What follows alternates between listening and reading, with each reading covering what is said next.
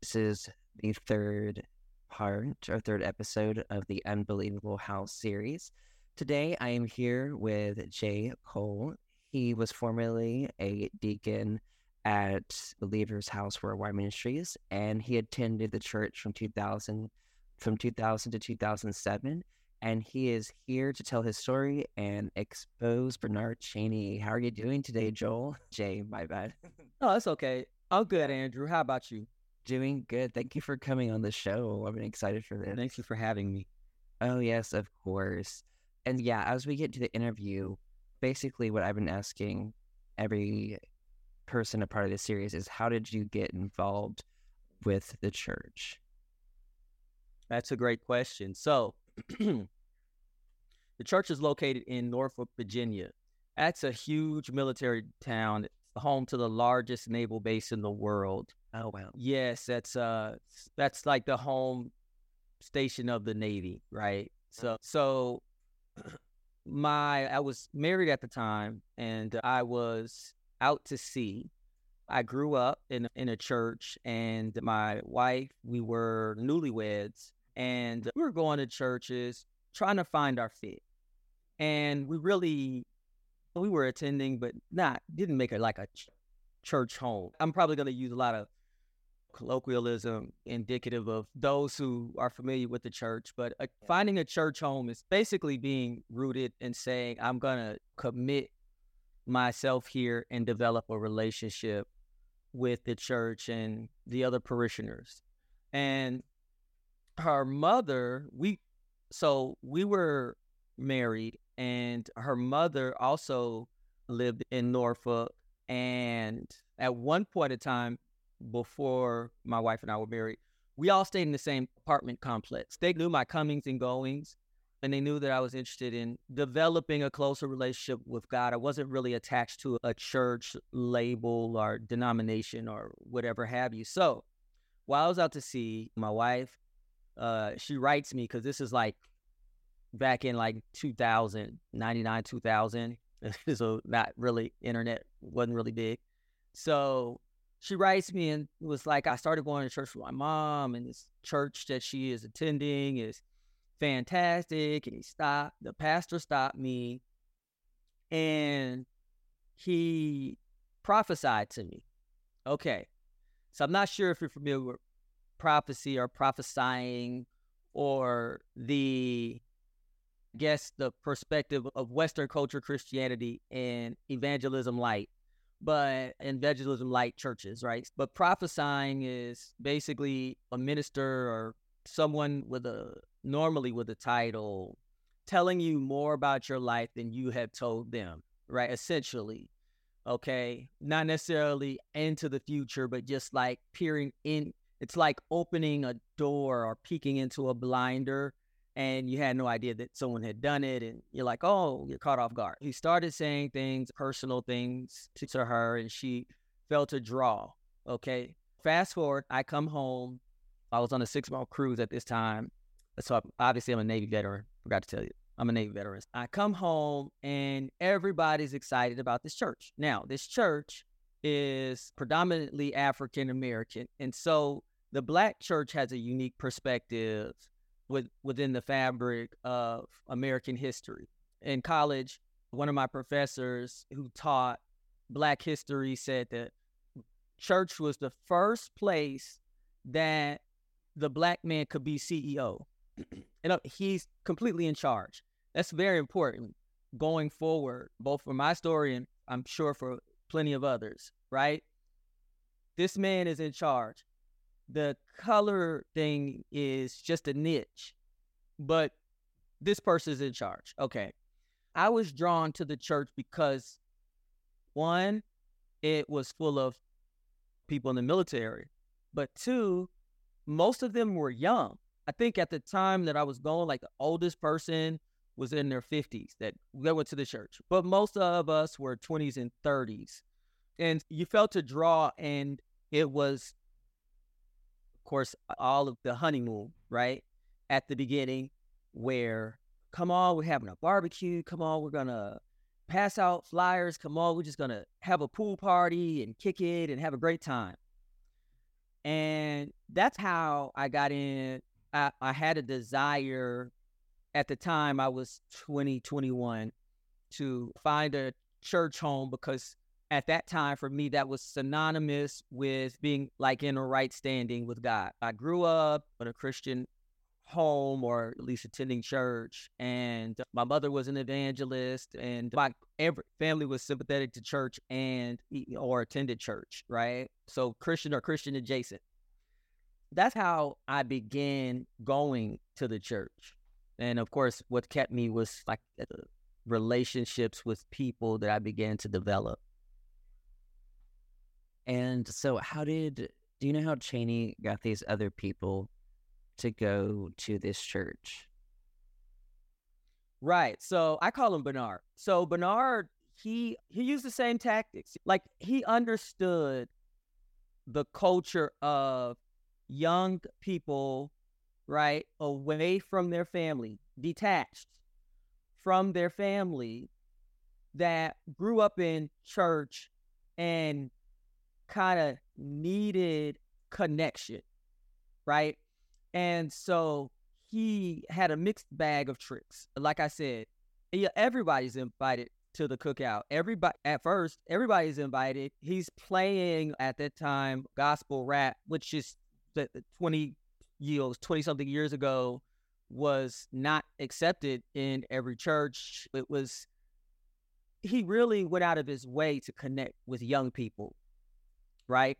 And another tool he used was, with any cult, you got to have other people, right, to validate.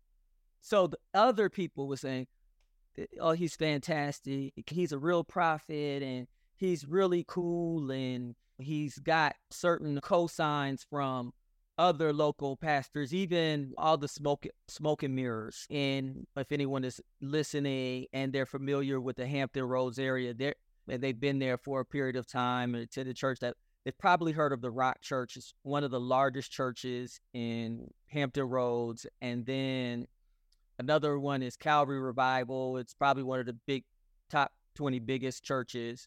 And those two churches previously they were located in the same building that we were having church in at Believer's House. So there was this feeling that this church is moving in the same direction as so far as growth and success, and being validated as a real ministry from that standpoint. And I know that you were a deacon at this church. So what led you to get that role, and what did that role entail? And what did you see behind the scenes and of Bernard? Yeah, that took a long time. And the reason why I think it took a long time was because, and I'm not putting myself on a pedestal. Nobody needs to be on any pedestals at all. We're all the same person. It's not, no, I don't believe in that. But a lot of people who go to church don't actually read the Bible for themselves. But I love to read. And when I was younger, I read the Bible, and I read it as the Odyssey, this big adventure. I love like the Lion, the Witch, and the Wardrobe series with C.S. Lewis, the Redwall series. I was an avid reader, and the Bible appealed to me, and I could see real world applications in it. And I think because I was immersed in it, but he picked up on that. Look at hindsight being 2020. He picked up on that. And so it took a long time for me to get in a place of leadership. Now, let me explain quickly how that happens. This is a military town. You've already been indoctrinated in the military, right? So half his work is done. All he has to do is run the church with rank and file, like a military. They understood being promoted, right? So he used the same language. He didn't even try to he just copied the homework and didn't change anything, right? You've been promoted to deacon. Most of the time it's an election. You've been elected to become a deacon. his language, you've been promoted to deacon, you've been promoted to missionary, you've been promoted to elder, you've been promoted to minister, right? In order to do that, you got to put work in. Work. Most of the time, for most people, it was work. Hey, you got to do work. And what I've learned, aside from that, if you had a certain level of trust with him and you had money, it was almost like you could buy the position because, okay, now you're a deacon. As a matter of fact, I wasn't really like a true deacon when I started out. I was a junior deacon. I don't even know who else does like junior deacon. It sounds like something you do for kids at like Vacation Bible School, but I started out as a junior deacon, and I think it was almost like I forced his hand. He had to do it. The reason why was everyone else had been promoted around me, all of my peers. So it was like, you can only say the Lord said, because he used to say, the Lord is telling me, nah, not now. Now's not the time. Everything was the Lord is telling me. So I finally make it to junior deacon. And it's just in terms of like dignity and respect. It was, like I said, there was a very strong correlation to rank and file in the military. So lots of work, building trust, okay, and taking a certain level of humiliation, honestly. And in what ways did he humiliate you personally? That's a great question. So the humiliation had a few purposes, but for me, in general, the humiliation came in creating division. Because in the rank and file, if you let's say you were at church and you didn't want to do something, right? And a minister told you, and he'd be like, boy, I'm a minister, and you listen to me, like the military. So it was like, know your place in humiliation. But for personally, going back, knowing and understanding, having understanding about the Bible, he used to say, you're like a nerd with no street credibility, in a sense. It's, yeah, you know all about the Bible, but you don't like have this fantastic anointing that the other people around you do, right? So I'm like, okay, now it's important to know too that he called himself prophet and he lays hands on people. All of this was very convincing. Now, I'm willing to say some of it may have been real at the start of things, but the further you get behind the scenes, or the longer you get behind the scenes, the more things start to sound the same. It was to the point, as a churchgoer, same sermons packaged differently. Like, I can name 5, and I'm pretty sure whoever you talk to, they can name like 5 sermons, and the reason why they can name them is because he's gonna say them, like he's gonna give it out every year, every so often, knowing the word, but not having the anointing. Now, that's gonna be a general term that you hear a lot or whatever.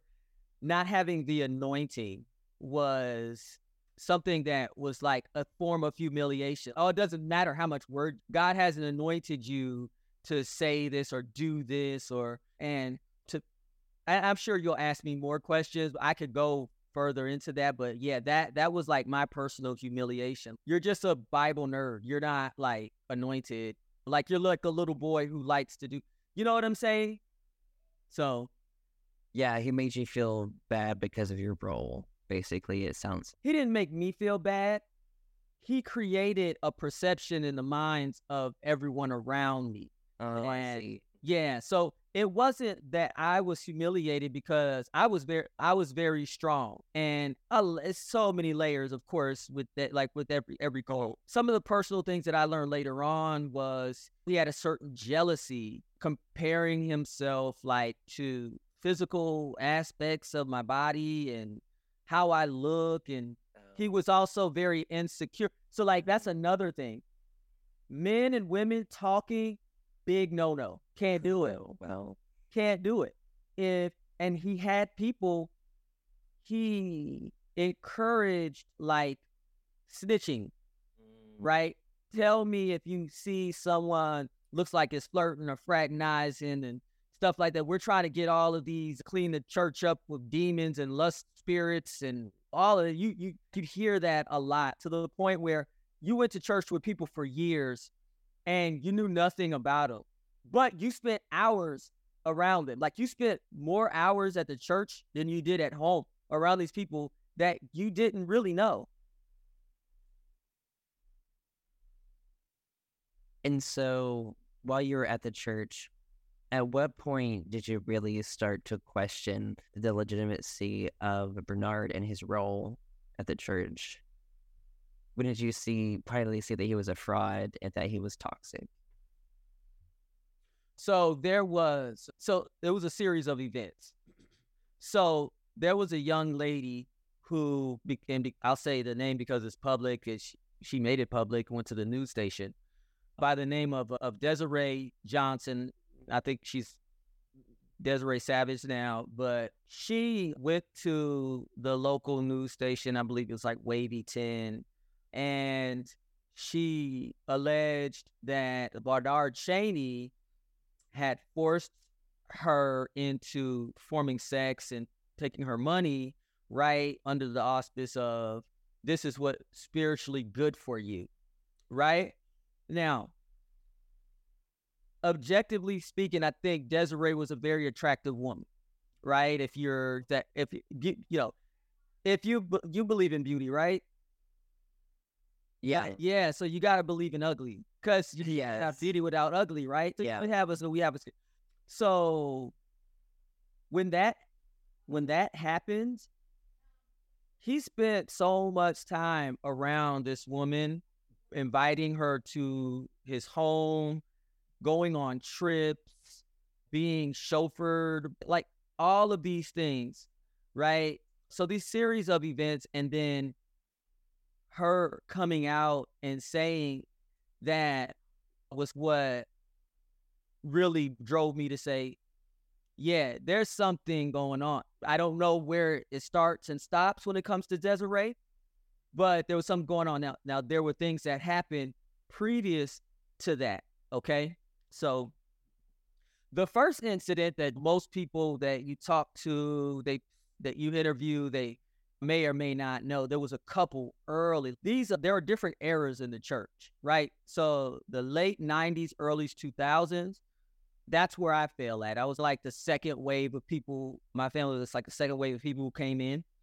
And there was a couple there. And as early as like 2002, 2001, there was a lady. Now, leadership is broken down by sexes, right? If you're a male in leadership, you're going to be a deacon or an elder. If you're a woman, you're going to be a missionary or an elder, but deacon and missionary, right? So there was a couple that was a deacon and a missionary. And one of the deacon, I had a good relationship with him. We talked a lot. He knew a lot about the Bible, right? More than the average person around us did. They were just being led by the anointing. They didn't know the word. They just, someone would validated them by saying that they were anointed, and so they ran with it. His wife said, I caught Bernard trying to look up my skirt during a sermon. And at first she was like, I know I'm not tripping out. But then he made some other type of advance. And so it was then that they just got kicked out. And I later actually was stationed with this woman, right? And so she told me, she said, hey, my husband would like to talk to you. Now, whenever a person leaves the church, right, not on good terms, they're like blackballed, right? Because they have a curse on them. They left the ministry, and this ministry is so anointed, it's going so far, right? That this is the theory that you to leave, you obviously have to have a curse on you. Something has to be like wrong for you to even think that you could do better than this, so to speak. Okay. I'll say his first name is Michael. And Michael was like, Jay, why do you think it took you so long? He asked me about how I was doing. I said, yeah, I'm doing good. I can still go to church. And he was like, Jay, I want you to really be careful. And he was like, what are you doing over there? And I'm like, just growing. The church is growing. And I'm a junior deacon now. He's, oh, you're a junior deacon. Okay. Because he was a deacon, right? So he was like, and when did you become a junior deacon? And I said, oh, like a few months ago, something like that. So he's like, why do you think it took so long for you to like get a title, gain a title? And I was like, I don't know, the anointing, I don't know. Like, just regurgitating what was told. And he was like, no, it's because in the leadership meetings, then he's going to say all kind of things. And he knows that if he doesn't have you in check, you would probably say something. And I was like, okay, now Mike, he never gave me any reason to distrust him. He told me his experience, his wife's experience. And I didn't just shrug it off. I kept these things with me. And so it was that. And then it was just little things that I saw, like stuff that's obvious, like in front of you. He's married. So he's married. He's lives with his wife. They have missionaries like living, like 8 women at a time, like living in their home. Like, it's ridiculous. Like, it's like in your face, right? The issue is he preaches so vehemently against lust and fornication and adultery. Yeah. And the fact that he's married, it's almost like the reverse beard. Yeah. You know what I mean? It couldn't possibly be happening because his wife seems to be a sound mind. Yeah. His mom lived in the home. He had this really big home. His mom, his uncle. Wow. Why would we ever think that? So when the whole thing with Desiree happened, my radar was on. And at that time, I was like, you know what? Nobody is perfect. And I'm still like that. Nobody is perfect. I don't know what happened, but that thing with Desiree quickly, it spiraled out of control. It's like someone receiving death threats, right, online, all because you did or said something against their team or something. They were like, I'm going to kill you. You don't like the Boston Celtics. I'm going to kill you. You're dead. Your kids or your dog is dead. Wow. And it was like, shun this person. It got really deep. And ever since then, by that time, I was a deacon. I was like his personal security. I was part of this travel team. He had all these different positions, right? And it's, hey, keep you close to monitor you or utilize you in the manner I want to utilize you. So that was like that's what really got my radar up. And so what did you actually witness Bernard abuse anyone? Yes. So verbally, I certainly did. So now some of my colleagues, they either had children in the academy, the Voice of Believers Christian Academy, which is the school, or they worked there, right? But my children, I had children, but my children didn't go there. And I think there's a good reason. They weren't accepted into that school. But my grandmother, God rest her soul, she was a high school English teacher for 40 years. My grandmother, when she was alive, she was like 5'8". She was a Black woman, very, very successful for the time that she came up in. She was one of the first Black teachers in Yuba County in California. She knew what bad education would look like. Yeah. And so he was always, he moved very, he's a very calculating person. So he knew that they can go to daycare or whatever, but actual school, no, they cannot go. They can't, even if I had the money, he wouldn't allow them to go because he knew my grandmother she'd have a microscope on it. But there was this one time following the whole Desiree thing, her husband at the time threatened to kill him. So he heightened his security and all that. And yeah, I was staying at the house in his sunroom, no bed, no nothing, sleeping on the floor in service to the man of God. Oh, yeah. And just like being so deep and so just entrenched, Yeah. right? And there was a missionary stated she was very loyal, very faithful, stayed there for a long time, suffered a lot of abuse. I remember him coming to the sunroom where me and the rest of the security team was like 3 other deacons. And one of the missionaries had, I guess, been caught kissing he's actually a good friend of mine, one of the guys who had been there for a long time, in and out of the church. And he was like, what should I do with this slut? And he was like, he took off his belt. Oh, He's going to give her a whooping. yeah. Calling her out, her name. And it was a couple of times, like he said it in that interaction. What should we do with this slut, this whore who is just thinking that the man of God won't find out or whatever? And this person, and I always practice anonymity, so I'm not going to say names unless I've been cleared to say names, because it's a lot just scratching the surface. But yeah, this person had been intimate with Bernard before.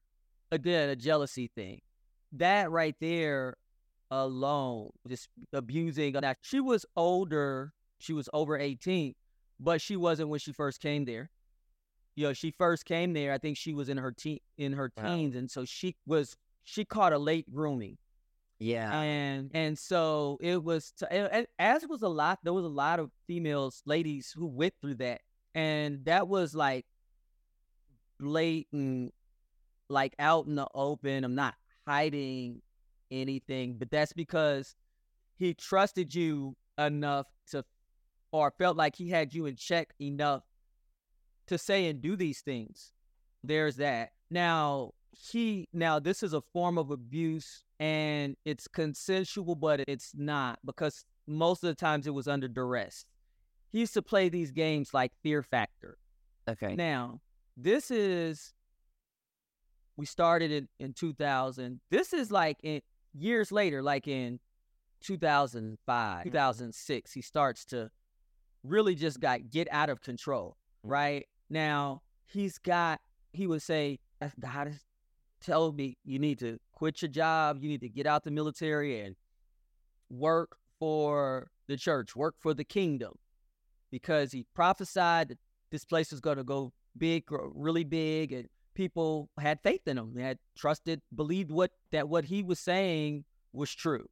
So people sold their homes, quit their jobs, went to the extreme. I'm one of them. I'm not ashamed to say it. I didn't do all that, but I did go to the extreme, like by selling all the furniture in my house. Oh, wow. At one point. And it was like, almost like to prove a loyalty thing. You know what I mean? So at this point, he's got you where he wants you, because you work for the church, right? You're supposed to get paid. Even if you did get paid, it was not enough to live on.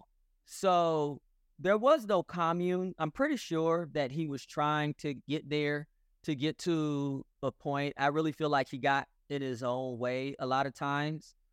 But you lived in properties that were rented. They never really owned anything, but rented out by the church. And you would give up all of your money. A lot of these people were disabled veterans with compensation from the military, right? They have a disability, an injury. Yeah. So they were giving their like, this is just like easy money for him. Just coming in. Hey, come and stay in this. And it looks great, right? Because let me tell you how that happens. It happens in a grand fashion. It's not, hey, take this little corner of an apartment. It's a 5-bedroom house in Chesapeake, Georgia, which is a nice, they have big homes in Chesapeake. Yeah. And God told me to bless you with this home. You're not getting a deed. It's not that. And so like you move your family in, and 6 months, you know what?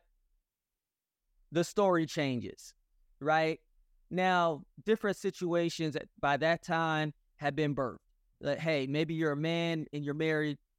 Your wife works for the church, though, right? So all it takes is one time to come up on hard times, and he can gauge where you're at financially, because he's gonna get it out you, right? These guys are professionals. Wow. They scam Yeah. professionals, right? So he gets you right where he wants you, and then it's another form of humiliation because he knows that you need money, you need sustenance. He knows that whatever you're getting paid isn't enough. He knows that because he pays you. All the money runs through him. Yeah, you're doing crazy, stupid stuff that could injure you, risk your life, degrade you. For $50.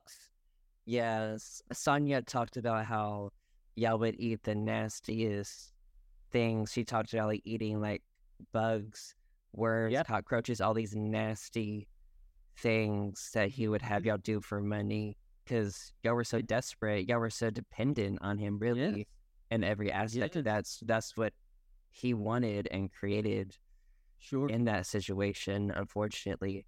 And what were people's reactions to this humiliation and these things he would make y'all do? So again, he's created this atmosphere. He's a charismatic leader, which is one of the elements of a cult. Oh, yes. He's created this atmosphere where acts such as those are like acts of faith. Like, how bad do you really want it?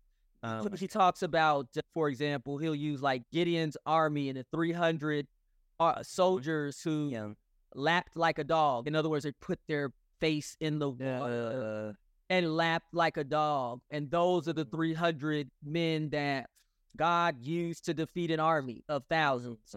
And he would try to tie Bible into it. His fantasies, his narcissistic just world race created in order to justify and repurpose what is really going on. Wow. Yeah, that is just so insane to me because when I was talking to Sonia last week, it just irks me just to even think of that.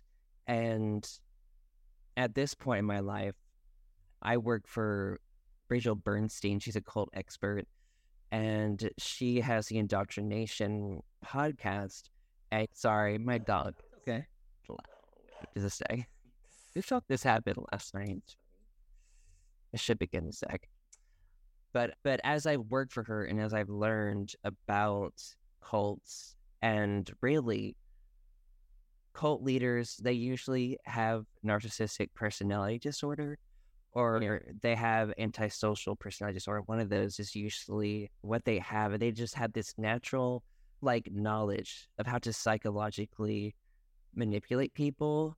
And a big part of that is they really don't have empathy. They don't have a conscience. So when you don't have that, you can literally do anything to anyone, and as long as you can get away with it, because like narcissists, psychopaths, like they know there are consequences for what they do, but they don't really care about what they do, but they just don't want to get caught.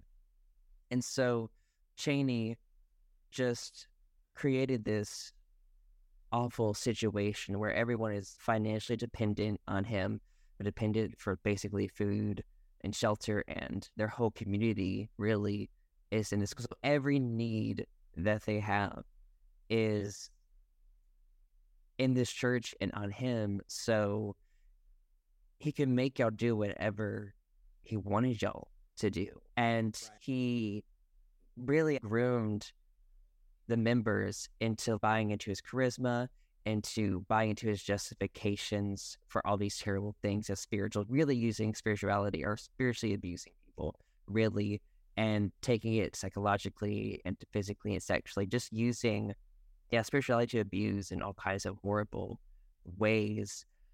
And so, like, how did you get away? How did you get out of that cult? Yeah, I think my story is probably unique, different than anyone you would interview. You may be, if you haven't already, you may be interviewing my ex-wife, Cherie. And Cherie and I, that we were married, and that was my wife. We were going. And she ended up sleeping with him, as many of the other women were. Yeah. The greatest strength And the most brilliant thing you can do to gain your liberty is to expose whatever secret may be out there, because that's how he operated. He operated in secrecy and confusion to divide and conquer. Okay? That's the reason why women and men couldn't like fraternize or whatever, because you might start learning things other people did. But in 2006, Cherie was determined to leave the church and everything like that. And I didn't know why. I was like, something's going on, something's going wrong. Now, I had already planned on stepping down because I saw how this impacted my family. I also really saw how what he was doing brought out the worst in people. It was like survival of the fittest, like every man for himself. It's like people were so destitute. They were so just so down, financially downtrodden. I remember having to scrape up money to buy Pampers for one of my daughters, right? And I was asking people, and I knew they had money, and they said, "Oh no, I can't help you." And I said, "But I've helped these people before." "No, I don't have it, man. I'm so sorry."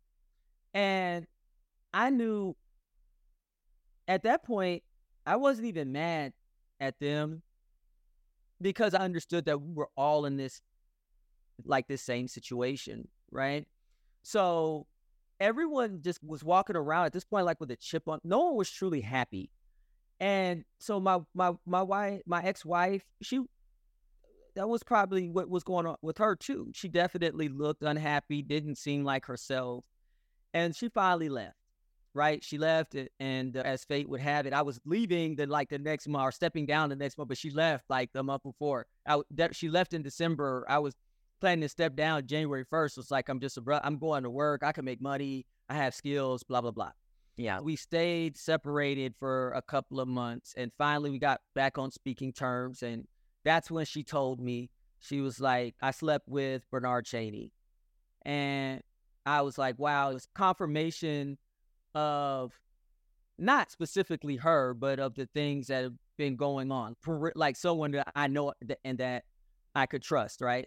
Now, I was in leadership, so I've seen all these people leave. You know what the mistake that everyone did? They confronted him before they left. Oh. So now, remember I said, oh, he's this prophet and he knows more than what you've told him? He only knows more than what you told him because someone else has told him for you. Yes. Okay? Yes. So he packages it in a way as if he has this anointing, and maybe he does have this talent or gift that God gave him. I'm not going to say completely that was never there. I certainly don't believe it is now, but maybe when he was a little had less blood on his hands, perhaps, maybe. But certainly by the time I left, he had nothing going on, man. The man had got gluttonous and started slipping. He's just led a bad life. You can start to tell when people change. Yeah. When she told me that, she even told me, pay attention to this person and you will see what's always been in your face. And I did, and it happened exactly as he did. And this was in 2007, because cell phones had the video capability back then that it did now. Yeah. He wouldn't be standing. Cause I wanted to take this, so I wanted to, because I saw him. Yeah. It was because I was staying at this townhouse because my ex-wife and I, we had separated. This was his bachelor pad. It was half a mile from the church. I would walk up to the church, whatever. Yeah. And I saw a young lady get in the car or come in. She came in. She picked up a key. It's the same key that I put down that I was required to put at the desk every morning when I come to, because I worked and did security around the church. Yeah. Okay. So sure enough, like clockwork, just like my ex-wife said, that key was gone. I walked back to the townhouse. His black BMW was there.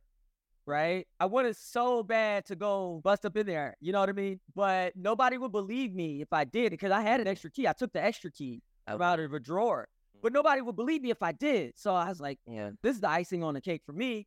So I was almost like giddy excited because I went back and I got in contact. I told my ex-wife, meet me at this parking lot or whatever, cat a corner from the church, told her everything that happened. And she was like, I told you. I was like, yeah, I believe you. I don't have any reason to believe you. I'm so sorry. Everything happened the way it did. So she was like, what are you going to do? I said, of course I'm leaving. I came with my family. I'm leaving with my family. It was like, oh, man, what are you going to tell them? I said, absolutely nothing.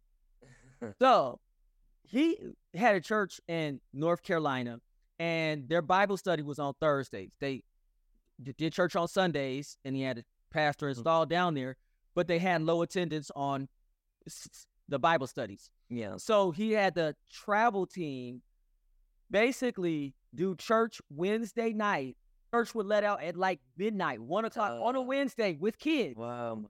Have the kids staying up. Yeah. So he told us, hey, every Wednesday night, pack your bag because we're going to just stick around the church / daycare / academy that we have to break up and set up and break down and just like this multi-purpose space, right? Yeah.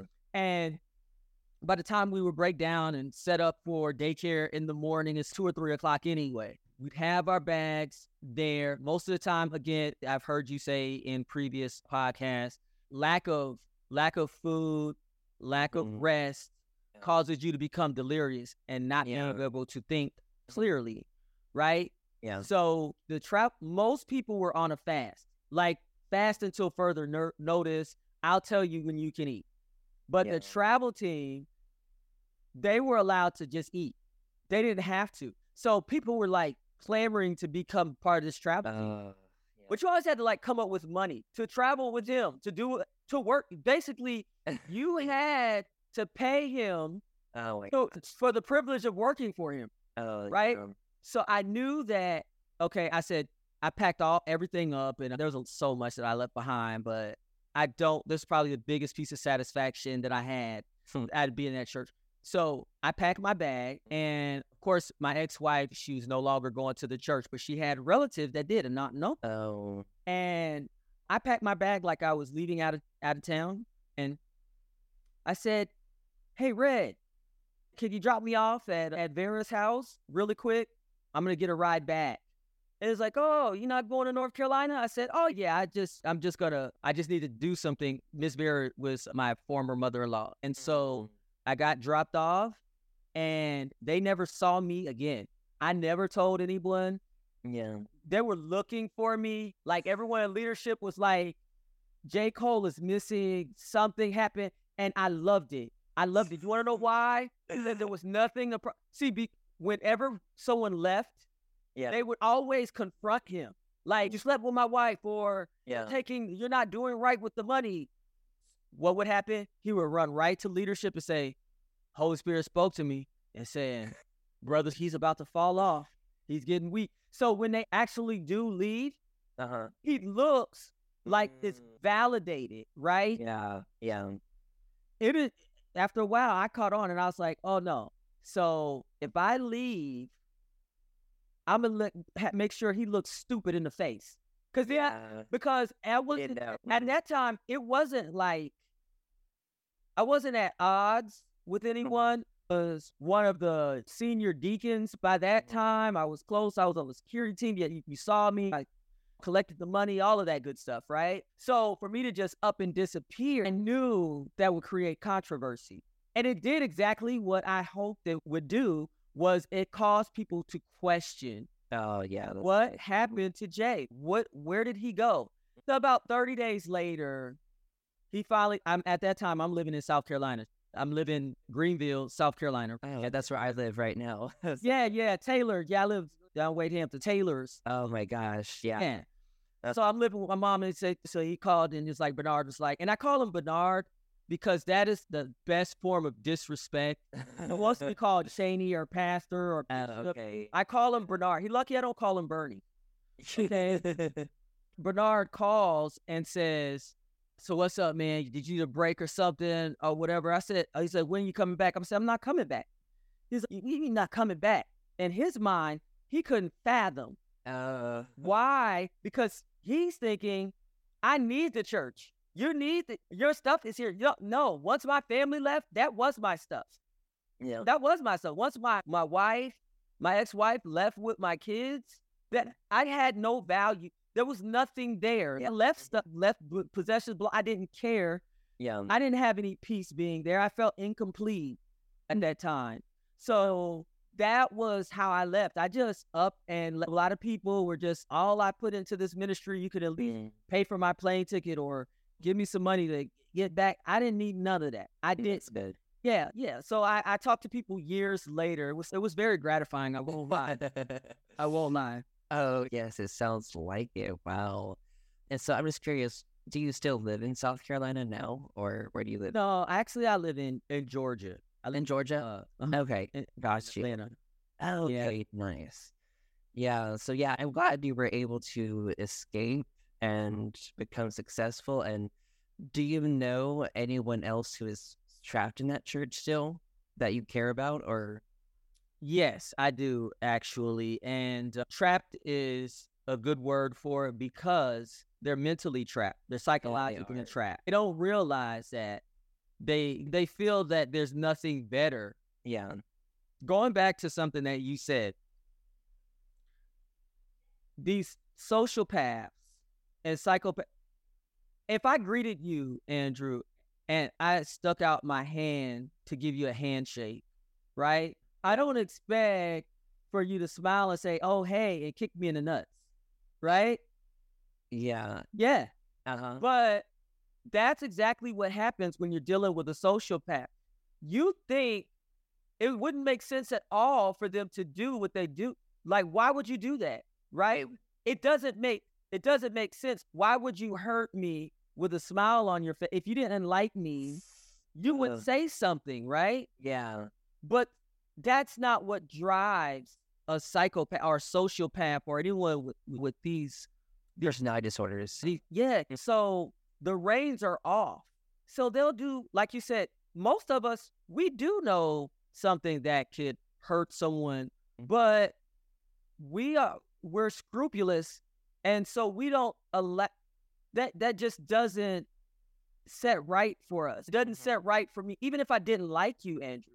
Yeah. Me to come up and smile and just punch you in the chest when I just met you. And so that's exactly what happens. It happens on the onset. He is a predator, and he plans to use you. As soon as he sees you and gets to know you, it seems so friendly, so endearing.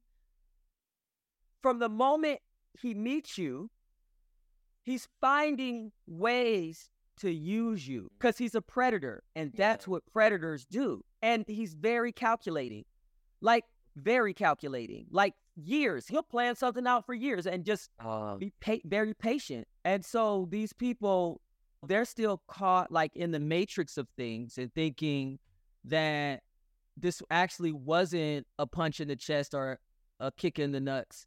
Like they really do still think that it was a handshake. And it all comes down to the beginning.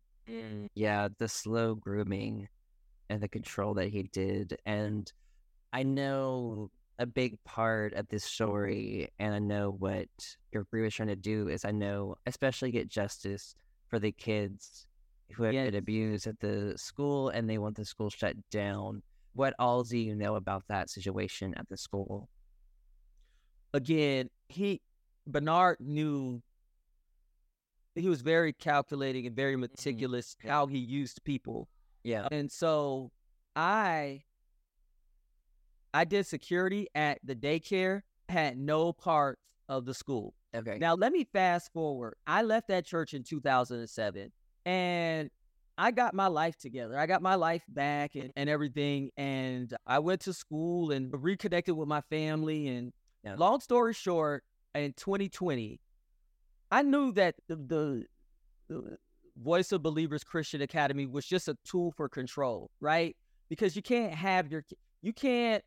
go to public school, have these leaders that go into public schools and they're falling asleep because they don't get to bed till 1 o'clock, 2 o'clock in the morning. It's gonna draw attention, right? And he doesn't want that. No.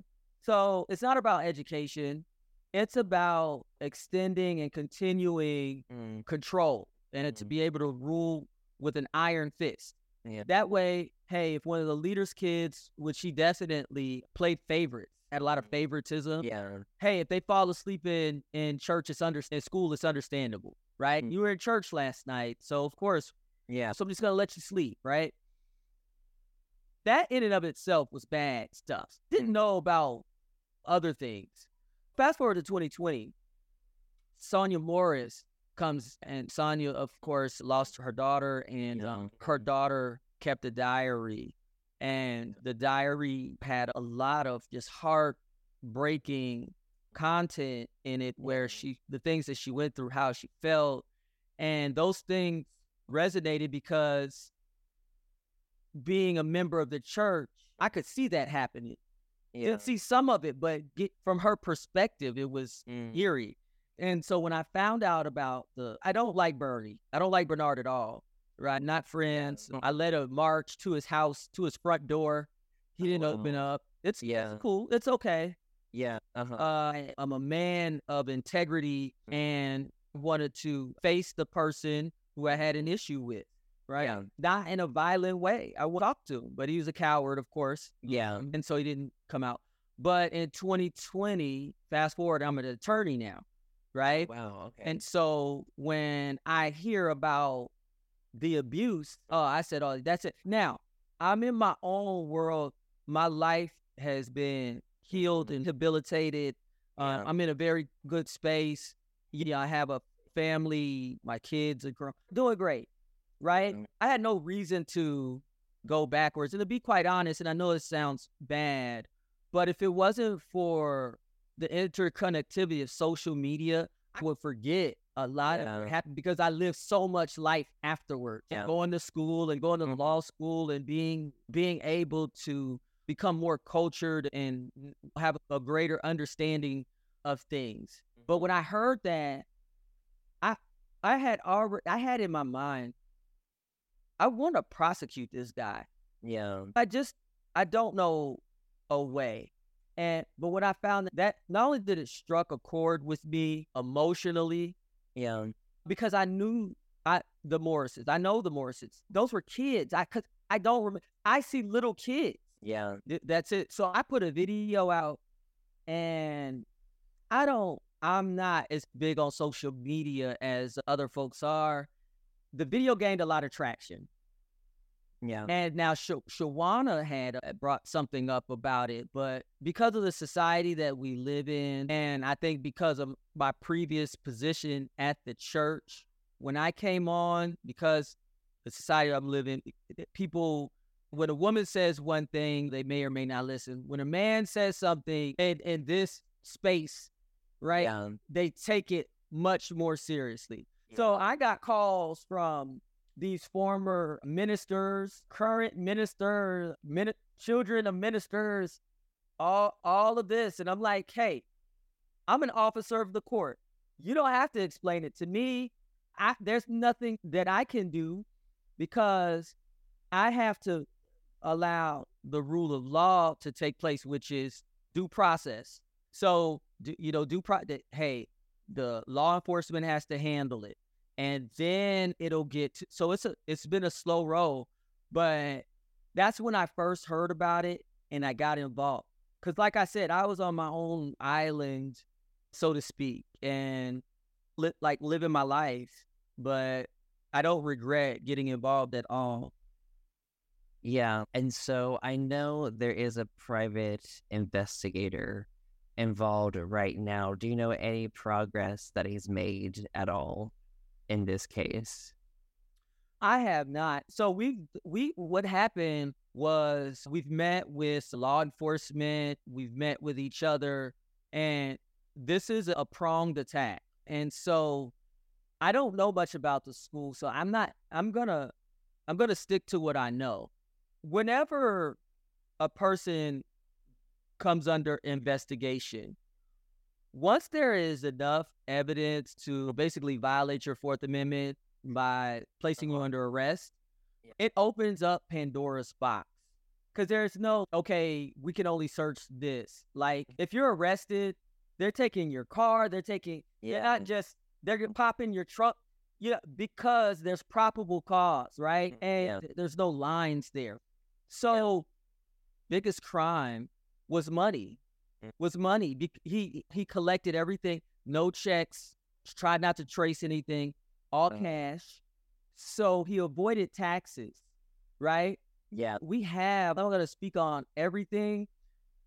We have enough, and the authorities have enough to do something. Yeah. It's not the type of something that we want, right? But we're on the cusp. We need that little extra push maybe to get awareness and really to put pressure, right? This is America, and unfortunately, not only we're dealing with the supposed separation between church and state, which makes things hard from a legal perspective, but historically, when it comes to crimes against Black or people of color parishioners versus white parishioners, we often see that people of color they're not as visible as those of our white counterparts, our brothers and sisters. And we know that's a reality. That's just what we're dealing with. And it's all about the perception of things. I think people, he slept with a lot of people, women, men, people, old, young.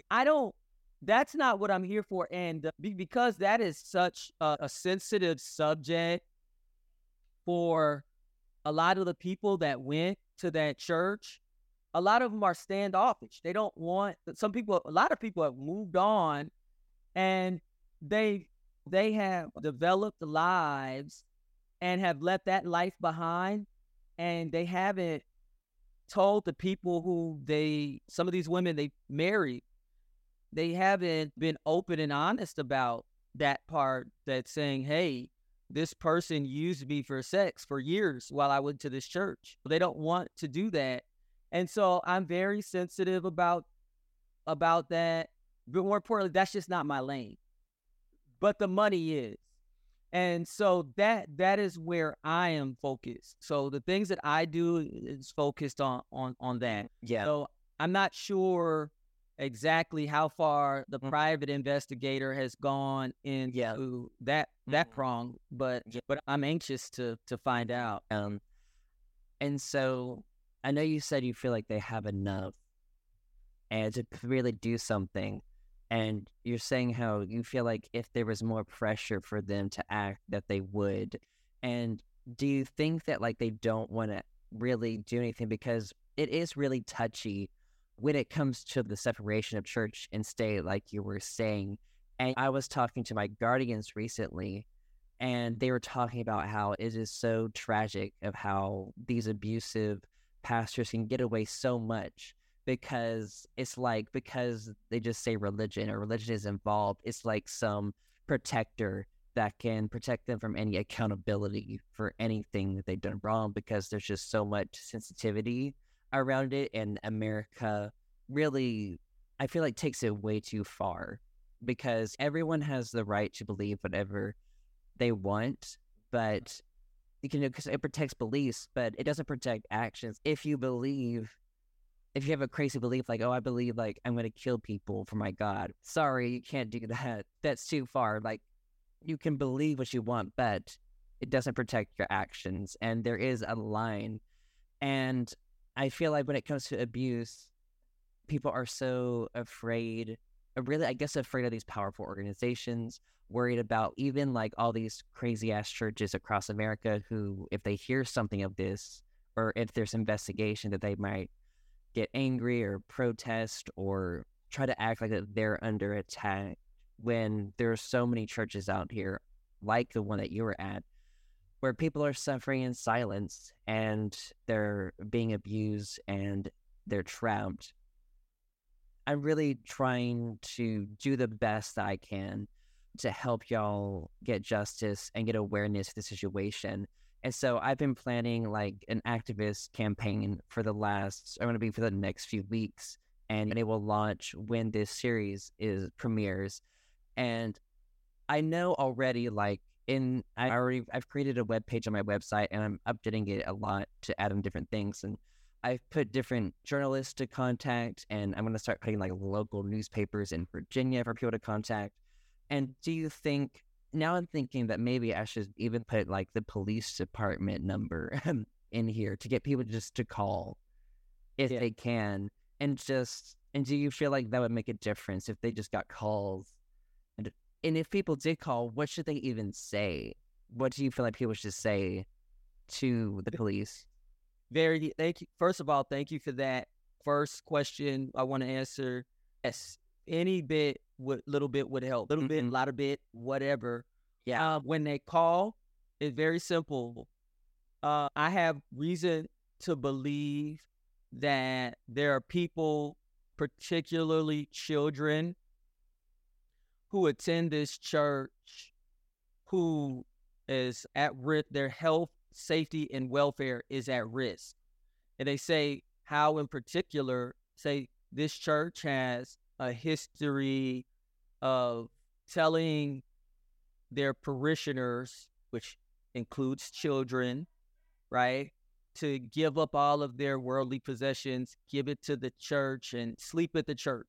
Do things that show this act of faith, right? But the reality is that this is not what is acceptable in our society. If the church was laid out with beautiful bunks and things of that nature, it'd be different, but they're sleeping on old secondhand pews or whatever, right? Health, safety, and welfare at risk, not just for adults, but for children as well. That's important. Okay. Yes. Yeah, because I've been thinking about different ways to bring attention, and I've already tried to call a few newspapers today. None of them answered, but I'm hoping, because I've researched Bernard Cheney, and he's not in any news article at all. Period. No one has reported on what he's done in the news, like in an article at least. And I'm like, are you like? And I what I do find of him online is so many social media posts of people like calling him out for his abuse, but no one has done anything in the media. And there's a private investigation, but still nothing has been done yet. And I think it is really sad in these kinds of situations how we really have to try so hard to get justice. It should automatically happen. People should be doing their jobs, and they shouldn't be scared because it involves religion. Yeah. So the key issue is, the elephant is in the room, is sex between consenting adults. And a lot of the key players, a lot of the people who know the most, can provide the most information, have also been sexually intimate. Not all of them, but a lot of them. Yeah. And again, Andrew, they've gone on, they've moved on from the church and lived their lives. And when it's like, they know it's wrong. They know that it might be happening to somebody else, but it's trauma. It's church trauma. Yeah. And they don't want to relive that. Yep. We have to work with what we have. And there are some people who may know things, but still have family that goes there, and they don't want to rock that boat. I have come to the resolve, though, that you have to be fearless. I can't. Yeah. I can't be lukewarm. I have to be either hot or cold. Either I'm going to do this or I'm not. And so for me, I'm going to do it, and I'm swinging this axe. I hope you're not in the way. But if you are, let me apologize in advance, because this axe is getting slung. You understand what I'm saying? Yeah. So I hate that people get hurt. And I know that maybe I have a unique advantage, because my ex-wife came out and said, hey, this is what happened. This is what I did. I'm not ashamed of it. I was brainwashed, led to believing that what I was doing was actually something that was helping. No, what nobody wants to do and everybody seems to blur is to just get in to the whole sex between consenting adults. Yeah. And there's more to it than that. Yeah. You understand? So Yeah. the issue is separating. Everyone wants things black and white, but the gray matter is where things are most critical. That's the thinking space. And so we have to dig into that gray matter before we can begin to separate. Yeah. So the biggest thing that people can do is, if anybody is out there listening, and you gave money, a significant amount of money, it could be a little bit, could be a lot. If you gave to that church, he told you, don't write a check, give me cash. You can file an affidavit. You could go to the bank, get a receipt of, I took this money out, submit an affidavit, said, I gave this money to the church believing that this would happen. They don't have a church anymore. We believe Bernard is trying to transition out of Believer's House, Worldwide Ministries, International, whatever he is now, into another church of one of his under, Daryl Jackson. And when you go to their website or listen to what they're doing, everything everything is the same. It's just a different name, just a different label. I don't know if you've ever been overseas. If you ever go overseas, you'll see cars that look just like a Toyota Camry or a Dodge Charger, but it'll be named something different. It'll have a different name. And it's exactly what's going on now. It's the same vehicle with a different name on it. And when it comes to the finances, especially because the more you gave, probably the angrier you are. If their bank can go back and say, I made this big withdrawal. So what he did was he had campaigns, right? These phases of the Build a Dome and these different phases, right? This is well known. So if in 2006, he says, we're going to build a dome, we're in phase 1A, and you took $10,000 out of your bank in 2006, and you write an affidavit showing the history, your transaction history from the bank, said, I took this money out. Guess what? He took that money and he put it toward things. He funneled it to other things. So he funded it through the church. So he didn't have to pay taxes. 2 things for his personal gain, for his personal use. And that is a violation of the law, because we have a relative who doesn't like it. His name is Sam. He's our uncle. He wants his cut.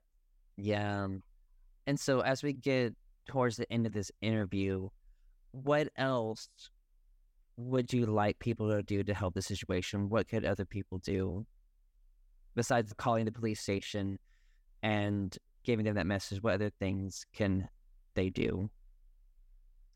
Being active on praying is great, but being active on social media is very effective. But more importantly, what Believer's House and Bernard Cheney, I think, is they're on their last, like their glory days are over, and there's still people there, and that and knowing what those who went through what they went through and came out, you know how critical it is to get the remnant out, especially after things that we've heard of sexual intercourse with 16-year-olds, getting pregnant, all this crazy stuff, right?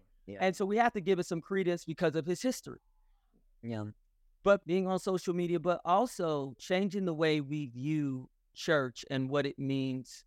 These aren't kings. These aren't special people. We're all special in God's eyes.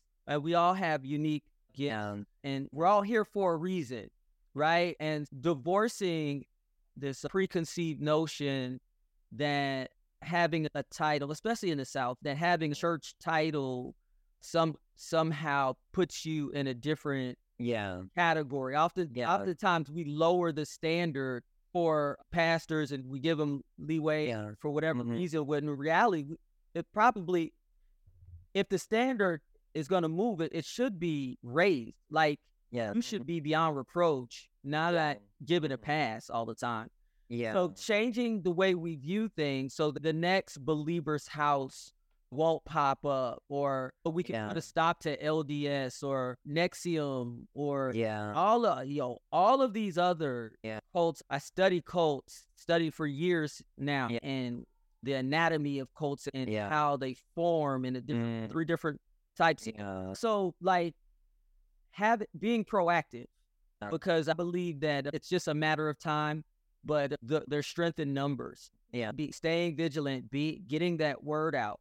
Don't trust just because there's a title doesn't mean you trust them at all. Yeah. Yeah. And I think definitely educating yourself on cults is very important. And for me personally, like I've been like I want to be a therapist and I've been a psychologist, and I do also want to become a cult expert and to help people basically do cult recovery and do interventions with people to help them escape, because it's very common in the US and around the world really, but no one really talks about it. And going back to what you were saying earlier about how we're ignoring the gray area when it comes to, like, in quotes, consenting adults. And I recently just finished a book by Stephen Hassan, which I'm sure you've heard of him. He's a cult expert. He's written a ton of books on that. He left the Moonies years ago. He escaped that, and that's what kind of inspired him to become a cult expert.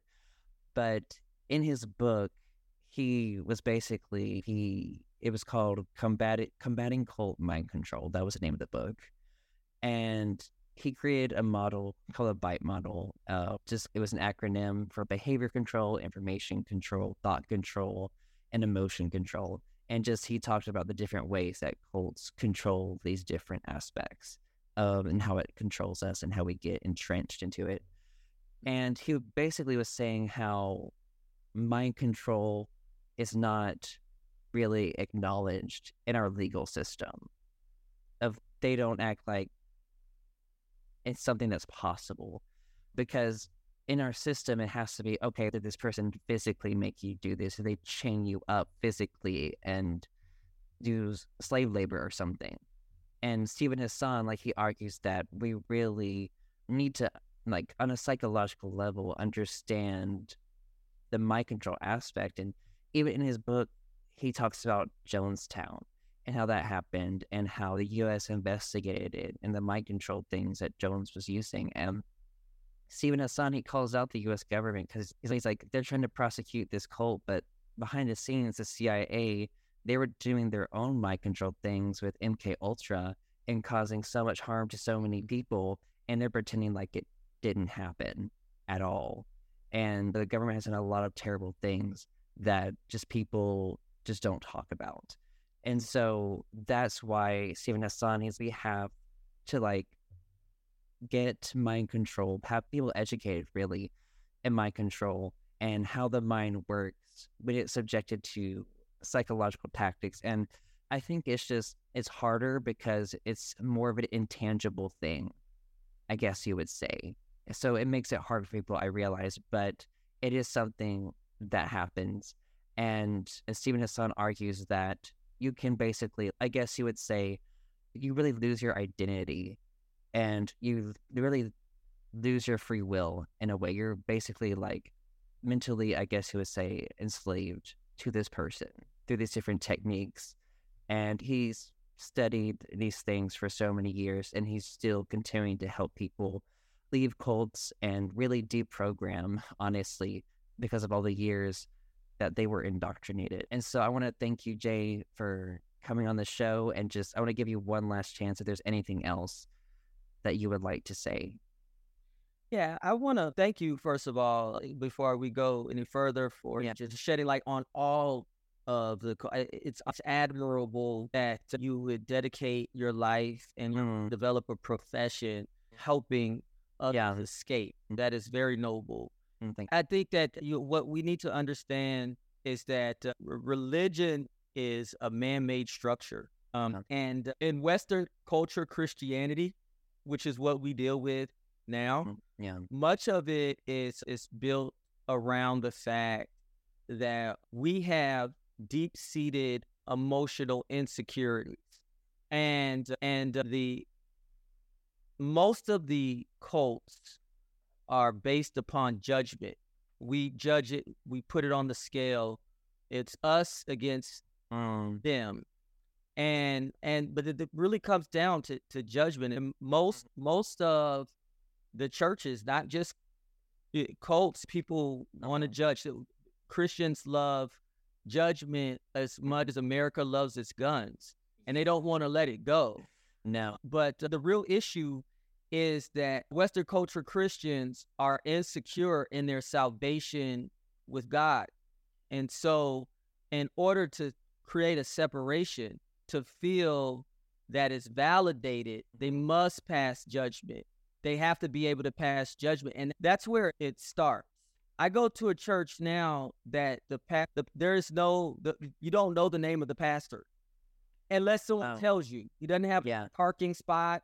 He doesn't have a special place to sit. And when he does say, he says, I'm one of your pastors here.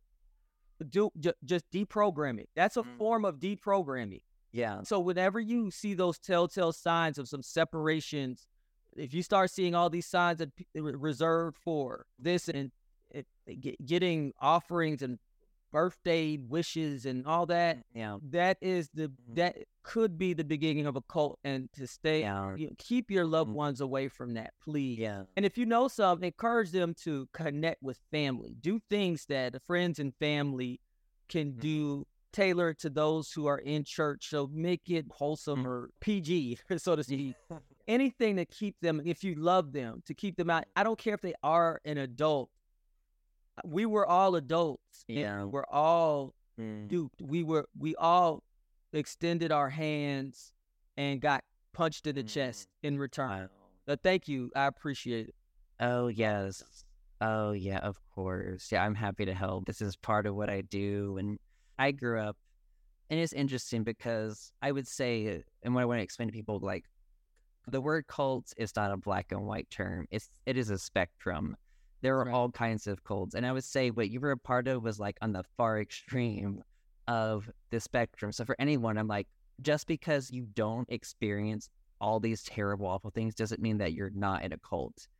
There are different, still, it can be less severe. And even looking back on my life, I realized that I grew up in a cult, basically. When I look back at the signs, like I didn't know it when I was in it as a child. And listen, I listened to a few of your shows.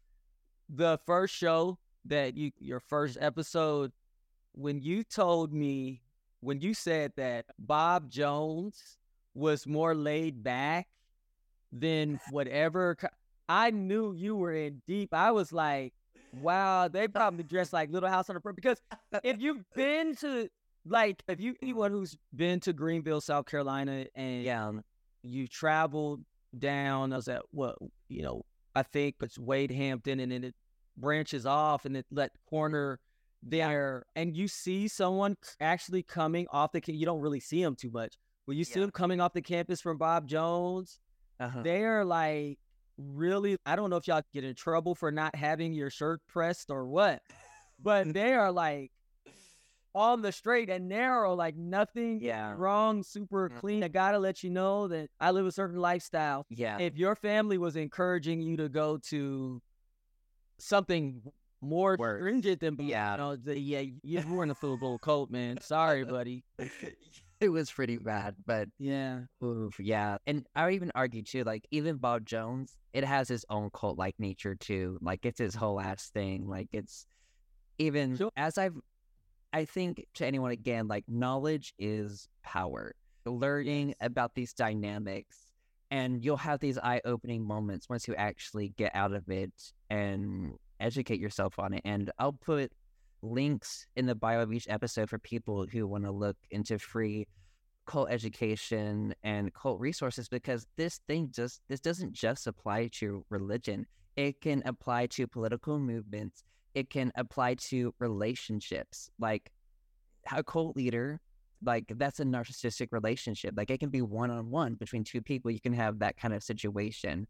Yep. And sadly, with trafficking, a lot of traffickers use a lot of these cult leader tactics to get victims too. So like it's very permeated, these abuse tactics in our culture in different ways. So I think it's important definitely for people to realize how it spreads across in these different areas. But Yeah, it bleeds over, and it's pimping. It's yeah, no pimping. different. Yeah, It's not. It's no different. The cult of brand loyalty, like Apple. Like you can't have a phone without having an Apple, or a laptop without being a Mac, or well, there's nothing wrong. I have those things, but there are people who don't acknowledge and don't consider, and it seems that seems minuscule, but you see the same characteristics. So no disrespect to the fruit company, but because like I said, I got all those products. So yeah. but you can see what it is, what I'm saying. And I just want to ask you, Andrew, is there anything that we can do for you? I can do for you. I would love to help you help others. I guess what I would say is that when this campaign gets out, to really help share it with as many people as possible. And really, once it comes out, I'm going to like post instructions in the Unbelievable House group and really have people push. And by the time the campaign is ready, like when that page is ready, it's going to be really easy I'll have several steps for people to follow this campaign and spread awareness to this. Yeah, so that would just be such a help to, I think if everyone in the Unbelievable House group, all 190 something people, like share with so many different people, like it would just, that would be amazing, I think, and what the campaign could do. And I know like y'all are, I think it was, how do you say her name? Was it Shawana, you said? Yes, Shawana. Shawana. Yeah, our champion. Yeah, I love Shawana. I do. Yeah, she's incredible. And I know she's talked about how y'all are probably going to do a protest soon. Tested a few times. Yeah, so they're hoping to do another one. So I'm hoping I can get involved with that somehow when that happens. But yeah, I would love and definitely to come up there and meet all of y'all, because y'all inspire me so much through all the terrible things that y'all went through, and y'all stayed so resilient, are continuing to fight for justice and fight for those who are still trapped in that environment, really. But yeah, thank you again for coming on the show. I really enjoyed getting to know all of you, and I think, I'm not sure how many more interviews I'll have, but I'll keep them, like how many ever people y'all want to come on, y'all come on, we'll keep going. Absolutely. There's a lot to talk about, and I know I rambled and try to keep it, but there's so much to delve into. And I hope that others would contribute it and be able to really paint a thorough picture. It's really a serious matter. Much of the damage has already been done, but the problem right now is that it's still going. I was shocked when I found out, but yes. Yes. Oh yeah, so for listeners, by the time this comes out, there'll be links where you can do to help this campaign. Please click the link, follow the steps, and share on social media. Thank you for listening.